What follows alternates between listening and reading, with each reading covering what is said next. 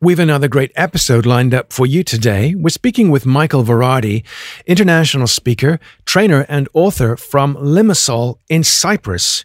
Michael has delivered talks, seminars, and workshops to a range of organizations, including McDonald's, Microsoft, and Ericsson. And he's a visiting lecturer at the University College London and University of Lausanne in Switzerland. And he's spoken twice at TEDx. How did he do that?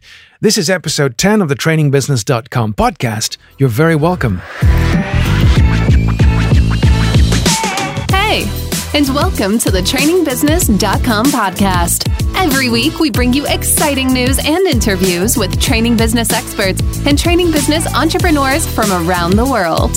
Thanks for tuning into today's episode. Here's your host, Mark Garrett Hayes. Hi, welcome to the show. My name is Mark Garrett Hayes, your host on this podcast every single Thursday. Glad you're with us again this week. This is the podcast, as I say, every single week for training business professionals, helping you to start to grow and to scale your training business. Today's guest is Michael Varadi, speaker, author, and trainer from michaelvaradi.com. I will, of course, provide the links to Michael's website, as well as all other links mentioned in the show notes to today's episode. If you're listening, Michael, thanks again for your time. Michael, good morning and welcome to the program. Good morning, Mark.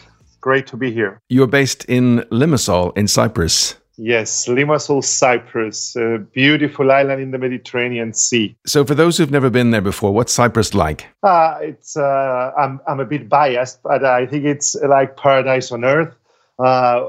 They used to say back in the old days, my late father used to tell me that in the UK where he worked there, that Cyprus had 360 days of sun out of the 365.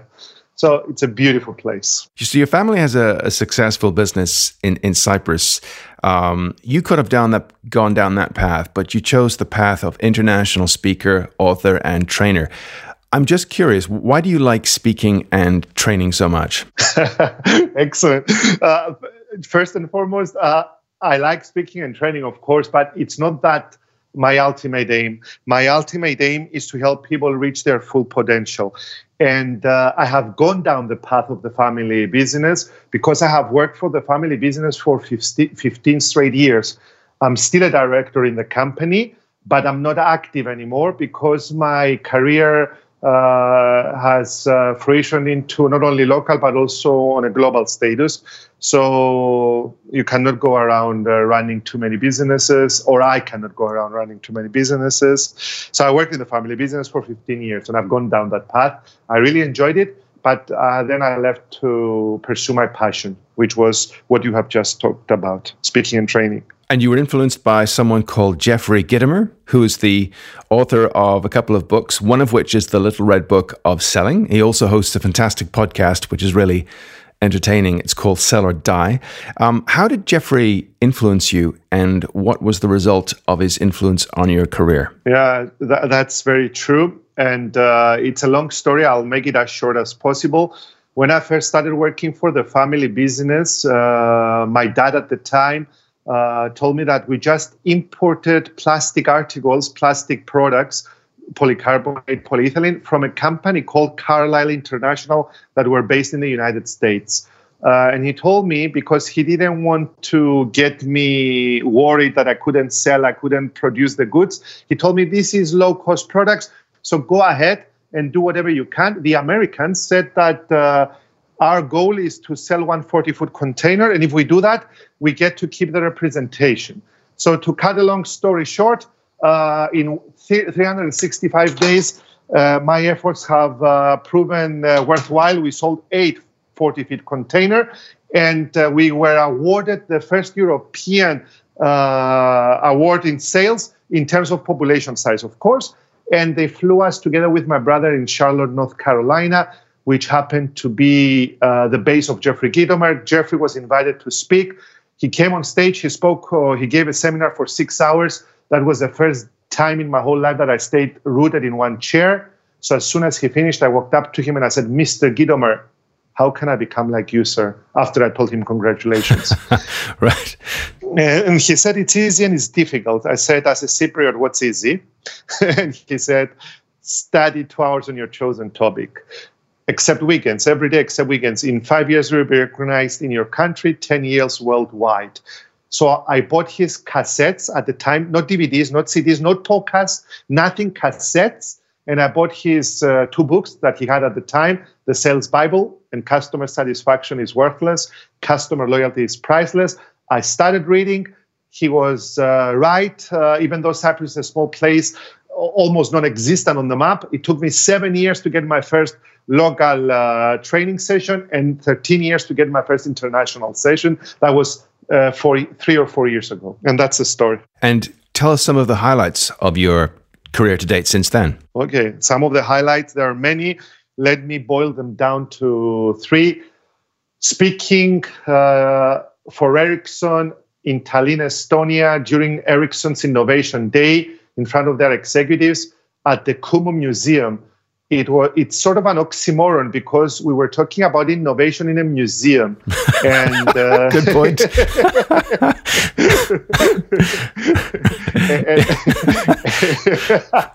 and my feeling is maybe they've done it on purpose just to show that what you innovate today will end up in a museum tomorrow. And that really got me thinking that I should self-develop myself if I want to help other people reach their goals and dreams. So at the end of the day, it's not about liking speaking or training. It's about helping people develop. But first and foremost, we need, as you know, Mark, because you're doing an excellent job, to develop ourselves. That was one of the highlights.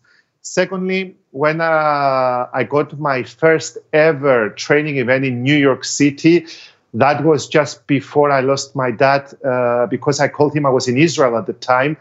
And I called my dad to let him know that out of the many competitors, they chose Michael Virardi to fly to New York City to train the American P&I Club, Protection Indemnity. They insure ships together with Lloyd's up to $8 billion. And I flew to New York City in Fleet Street to train their team. And I believe they were very happy because they booked me for this year as well. I'm going for 5 days training, not 2 days, and not 1 day like last year. And the other 2 is managing to become a lecturer at the University of Lausanne. I lecture a course on public speaking for the MASIT, Masters in Advanced International Taxation. That's an 8-hour course for the top, normally the top 4, the big 4, as we say, PwC and the rest.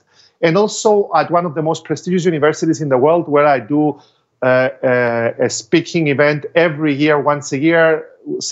The university that you know as well, I'm sure, University College London, UCL in London. That are the 3 main highlights. Wow, that's amazing. Yes, thank you. Do you think that Jeffrey's formula was right then so far? I believe Jeffrey's formula was spot on. Jeffrey's formula spans back to The Outliers by Malcolm Gladwell and the 10,000 Hours. And from what I've read, it wasn't Malcolm Gladwell's formula. It dates even further back. So as Malcolm Gladwell says in his book Outliers, even the best of criminals take and require 10,000 hours to perfect their craft. Even the Beatles were unknown for 7 consecutive years. And it's after that mark that they started making themselves known. Yeah, I've heard that expression otherwise expressed that allegedly Bruce Lee is supposed to have said, "I fear not the man who can do 10,000 kicks. I fear the man who has practiced one kick 10,000 times." Correct, Mark. You couldn't have said it spot on. So what are some of the challenges in running your own international speaking and training business from day to day? First of all, I run it on my own. They say that no man is an island or no woman is an island. It's true. So some of the challenges, or the most important challenge, is to manage my time well. I believe you might know it as well. I don't know if you have a team behind you, but if you're a lone ranger like I am, it is very, very important to manage our time well. And I believe so far I'm doing it quite well. Even though sometimes I fail at it. But even when I fail at it, I'd look at the FAIL acronym as the first attempt in learning. So then I get better as time progresses. And you're doing a lot of traveling right now still. Yes, I do a lot of traveling. Last year, I did a lot more traveling than this year because this year I had two major clients, two global clients that are stationed in Cyprus, and I did a lot of work for them. So two major clients gave me almost 70% of my turnover from last year. So the year is doing very well. Well done. So looking at your business, you offer, for people who've not yet come across your brand, you offer motivational speaking, seminars, and coaching. Let's imagine that someone wants to work with you. Describe a typical speaking project or training project with one of your clients, perhaps in as much detail as you feel comfortable doing. Okay, thank you very much. Great question. First and foremost, let me say that a lot of people, or the majority of people, attribute motivational to Michael Berardi. For me, motivational, if it doesn't have any substance, is just nice words being spoken or uttered. I look at it as educational together with inspirational, bringing my own personal examples and examples that I've lived through them, both in Cyprus and abroad, and helping companies or individuals reach their goals. So let me give you an example. Let me give you the two recent examples I've mentioned earlier. One was with a shipping company, and the other one was with a huge educational institution, not the ones that I mentioned earlier. Both of them wanted to bridge the gap between their employees. In one case, there were 13,000 employees, and the management, which were 11 people, the top management. And the other case, exactly the same, but on a smaller scale. So what I did, I went in there. I heard what the management had to say, but that's one side of the coin. I interviewed 10% of the employees in one certain region because I couldn't interview 10% of 13,000. So I interviewed 10% of the employees. I heard their views as well. After I finished my interviews, I went back to the management. I interviewed them once again. And then I prepared all the seminars, both for the management team, because it's very important to get the management team to understand what changes we want to instigate. And then I got all the team in that certain location to help them as well with their customer service and also with their communication with back and forth with the management. So that's one case, just to let you know. Okay. How do you decide what to charge clients for a program like that? Because pricing is always a tricky subject, isn't it? Totally correct. I follow the advice of one of my early mentors, even though I've never met him in person, Brian Tracy, who said that I used to take my price upwards and upwards and upwards and upwards. And as I was taking my price up, I could see that I had more demand for my services. But bear in mind that you need to prove your worth and you need to give value. So I started raising my price because I remember my late dad gave me an advice when I was starting. He said, Michael, get your prices as high as possible, because if you don't deserve them, don't worry, son, they will go down to the bottom. But if you leave your prices low and you just want to leave them low just to start your business and start getting customers, and you deserve to have higher prices, you will never reach that ceiling. Never. Because your customers will not be willing to pay 5 or 6 times as much because you gave them a very low price at the beginning, even though you're worth more. So it took me a year and a half of disappointments, of people telling me, sorry, but Michael, we're not paying 3 times as much as what the market in Cyprus is paying. And then they asked me, do you have experience? I said, no. And they said, where have you spoken before? I said, never before. I've never spoken to anyone before. That's my first gig. And they said, do you know that experienced people on this island charge 3 times less? I said, yes, but if you don't like it, I'll give you your money back. So I got thrown out of offices 2 or 3 times. I came back to my dad and I said, Dad, they are paying me for an hour what you pay me in a month. He said, Michael, it took you at that time 6 or 7 years to prepare to be where you are. I believe in you, son. So keep your prices up. Stay working for our family business, and the day will come that you will command your pricing. So that's what I did. And even this year, when I raised my prices, also in my home country, because I cannot charge double of what I charge abroad and charge less in Cyprus, even though it's a small place, I have still seen that I have met my goals and exceeded my goals. So it's experimental, Mark. You need to experiment, but also deliver value, and even more value than is expected of you once you get the business. Yeah, it's funny. There is a correlation between value and price in people's minds. It's almost as if people feel uncomfortable paying for something high profile if the price isn't high enough, because they're looking perhaps to others. If your price is high, they perhaps see more in the actual delivery. Whereas if they're looking at a lower price, they're perhaps looking at yours and then saying to the other person, what's missing? If someone's price is low, they're perhaps thinking that you have more than they have. Probably correct. And in the majority of cases, that's the case. And to prove this, I got one of my students at University College London happened to work in Microsoft.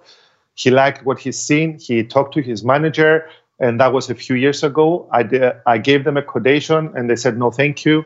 So I said, okay, when you lose, don't lose the lessons. So can I find out how expensive I was? And he said it wasn't expensive. It was too low. So assumption. You know what they say about assumption.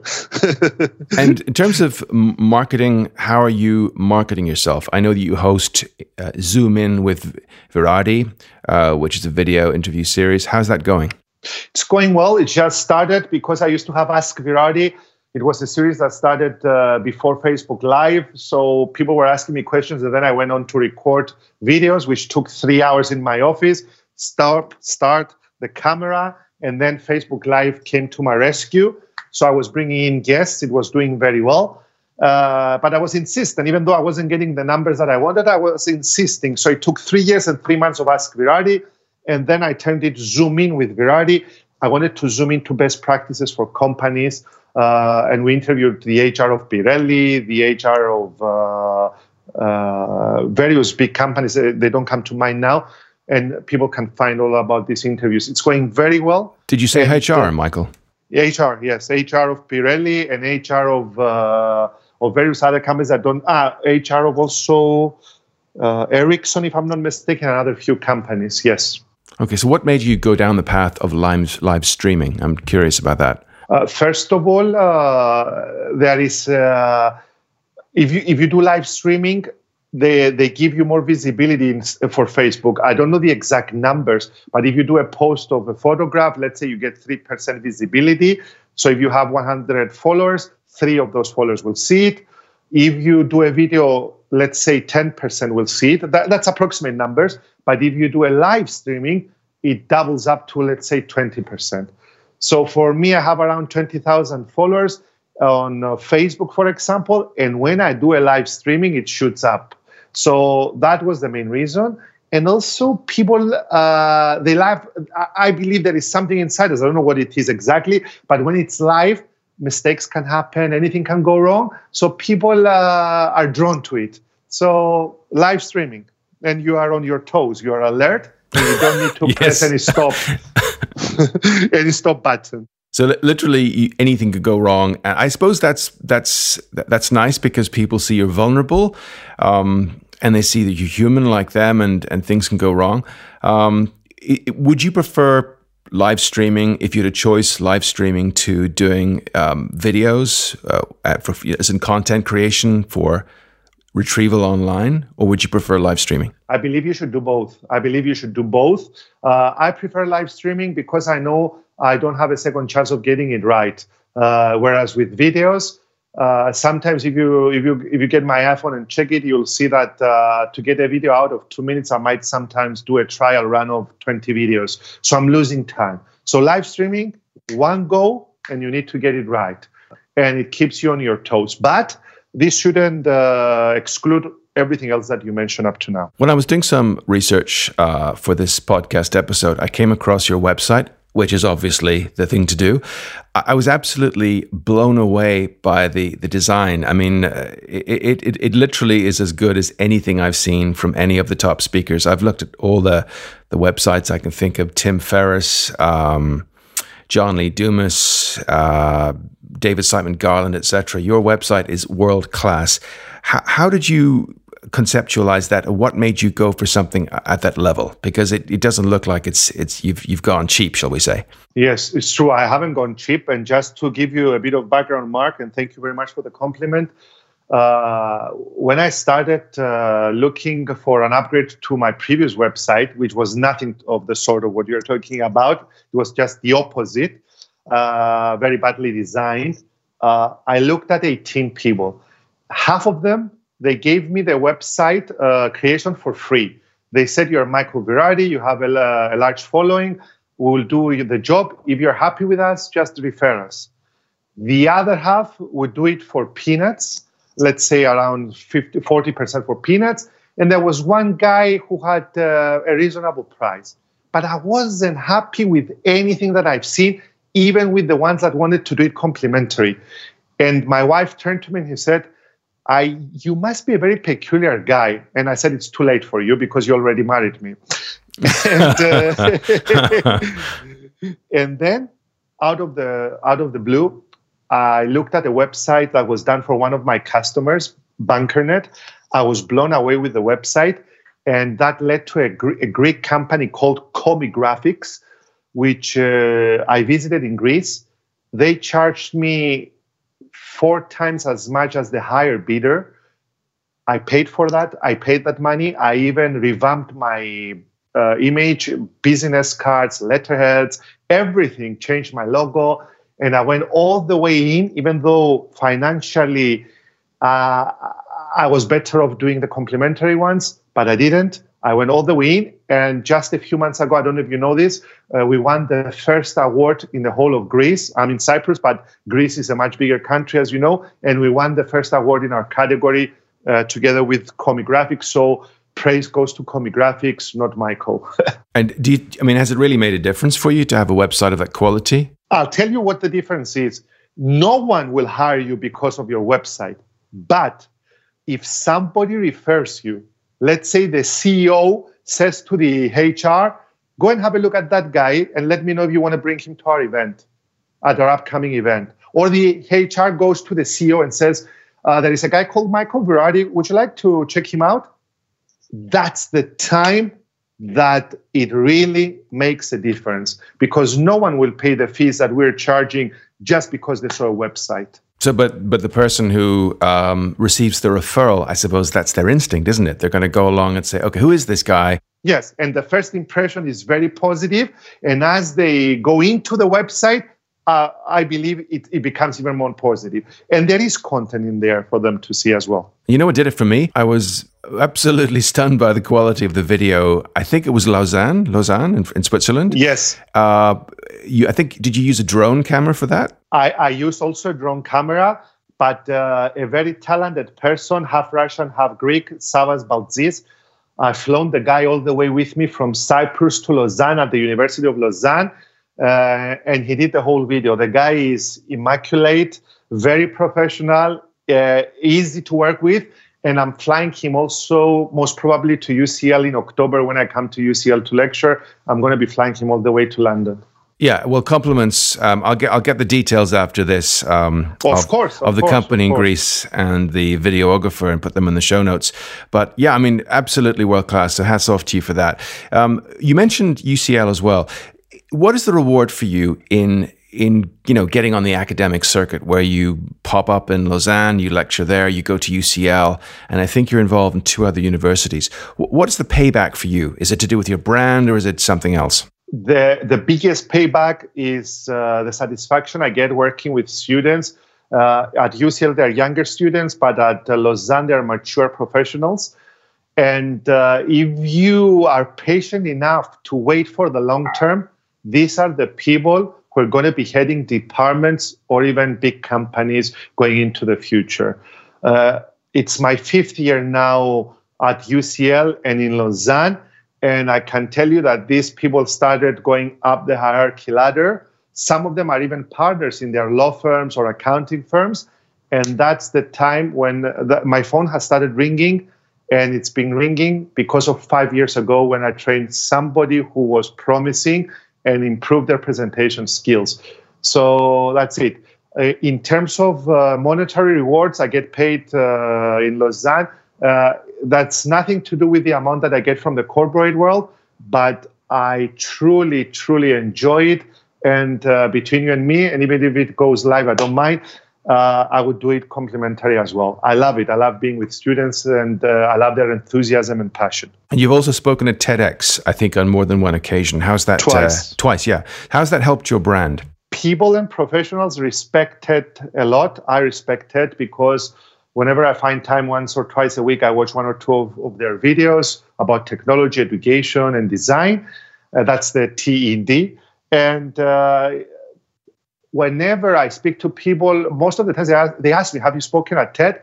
So as soon as I saw that, I placed it almost first or second in my website that I spoken at TED. People respect TED a lot, and I respect it as well. And it has helped my brand. Yes, it has helped my brand. And you've written 2 books, because I mentioned at the beginning, you're an author, so you've written 2 books, one of which is Positive Impact, 28 Ways to Boost Your Life and Your Business. And then you also wrote Crisis. What Crisis? What inspired you to write those books? And the reason I ask that is because I've just finished an ebook, and I'm aware of how absolutely laborious it can be writing a book. And, looking at that cursor on the screen at 6 a.m, and you have a cup of coffee, you think, what do I write? How do I do this? How do you keep going? And what was your inspiration for that? Excellent question once again, Mark. And first and foremost, for a speaker or a trainer, both yourself and myself, having a book is like having a passport, because time is limited, and you can fly or speak or visit a customer, and you can do it, let's say, dozens of times or a few times, but your book can travel worldwide, and it can travel in various places. Secondly, all our experiences, they need to be recorded somewhere. It's a legacy to leave for our children, but it's also good material, or probably if it's a well-written book, it's good material for professionals that they can put into practice. My books have kickstarted my international career because they were translated and placed on Amazon. They helped me tremendously in my home country, where it became a best-selling book. Both of them became best-selling books. One of them took 1 year. The other one took 2 months only, because I was much better well-known. And also, if you meet somebody, instead of only sending a thank you email or a thank you card, you can accompany that with a book. And what better thing to accompany it with your own book? And the reciprocity principle kicks into effect. Have you planned for a 3rd book or a 4th book? Yes, I'm planning for a 3rd book. But when I wrote my books, I didn't have a 5-year-old son. So now I have a 5-year-old son. And he has become my number 1 priority. I also lost my father very recently, who was my mentor. And time is limited on this earth. So I make my son and my wife my first priority, and success for me doesn't come in terms of the turnover, but it comes in terms of quality work for quality people whom it's a joy to work for and with. Yeah, my sympathies on the passing of your father. Thank you very much, Mark. Thanks a lot. If we could, let's say I have a time machine on my desk in front of me, and I'm going to lend this to you now. You're going to go back to, let's say, the beginning of your speaking career. I don't know if 2007 is correct, but let's say we go back to that time, and you meet yourself, and you're going to give yourself some key advice now to accelerate your fame, so that you can achieve things much more quickly, and remove some mistakes, do some things, more of certain things, and do less of other things. What would you do, and what would you tell yourself to be more successful quickly? Excellent. I never regretted anything that I've done in the past. But there is one thing that I would tell myself, I would tell Mark, I would tell everyone who's listening in, is do research. Because when you do research, you talk about your own work, your own conclusions, and you can, or probably will, influence the world in a positive manner. When you do research, you do not refer to others, but you refer to your work. And when you do research, you're hired by more people. People will opt to get Mark or Michael because they have research behind them. And that's exactly what I've done for my 3rd book, which is on presentation skills. I got people into a room. I told them exactly what the topic was. It was a topic that was foreign to them. And I told them to make a speech without even training them. So they've done their speech and I recorded it. And then I took them through a whole day of training course. And I recorded them again at the end of the day, giving the exact same speech on the exact same topic. I took the 2 recordings and I sent them to UCL, University College London, where the master students and the other students, but preferably the master students, would watch it and give us their ratings, how they improved on all these pillars that we pinpointed down. Now you do have research and you have concrete results that you can improve people who have a closed mindset of 33, let's say up to 33%, and people who have a growth mindset up to 53%, all in one day. It took me 17 years to be at the spot where I am now, and I'm still learning. And if I can do that in 7 hours and improve them between 33 and 53%, proven by research, then that's what I would have done from the beginning of my career. More research rather than coding others, without saying that you shouldn't be coding or referring to others' works. Looking to the future then, where is Michael Viardi going to be in 2 years' time? And how are you going to get there? Okay, of course.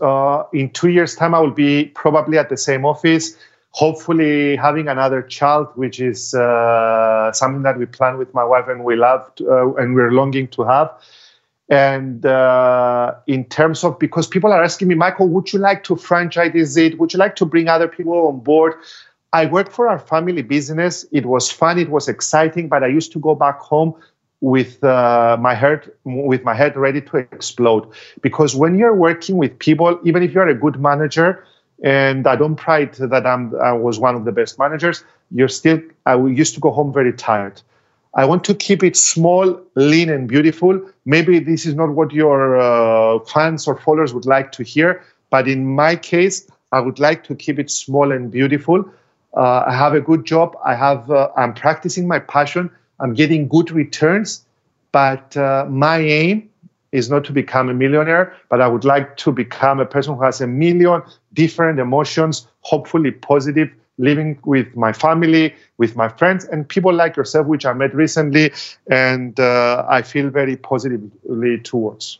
It's not a bad recipe for a happy and successful life. Thank you. Thank you. Where can listeners find out more about you? You mentioned your website, which is www.michaelvirardi.com. Yes, michaelvirardi.com, and they can find me on all social media channels and platforms like LinkedIn, Instagram, Facebook, Twitter, Pinterest. But if they go to michaelvirardi.com, they can follow it from there, and they can reach me everywhere, and they can get free content, advice, or videos, blog posts, and the rest. Okay, well, I'm going to include those links in the show notes for this podcast episode. Michael, it's been wonderful talking to you this morning from Limassol in Cyprus. Thanks for your time. Mark, thank you very much for the opportunity given. It was a pleasure being on your podcast, and hope we'll meet soon again. Thank you.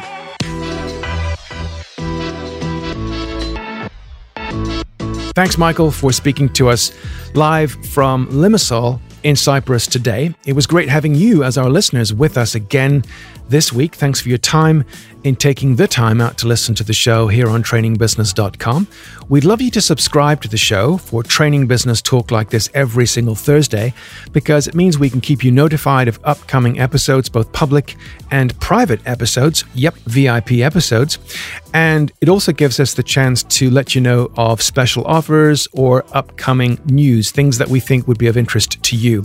Leave a rating on Apple Podcasts. We'd be very grateful if you would, because this helps us to promote the show among your peers and my peers, people out there, and of course to attract the right guests to the show whose expertise and journey in their training business can help you with yours. Does that make sense? Yeah. So you can check out the podcast on Apple Podcasts, on Stitcher, on Spotify, and of course on our website, www.trainingbusiness.com. We look forward, of course, to your company again next Thursday for another episode of the show. So until then, have a wonderful week. See you next Thursday.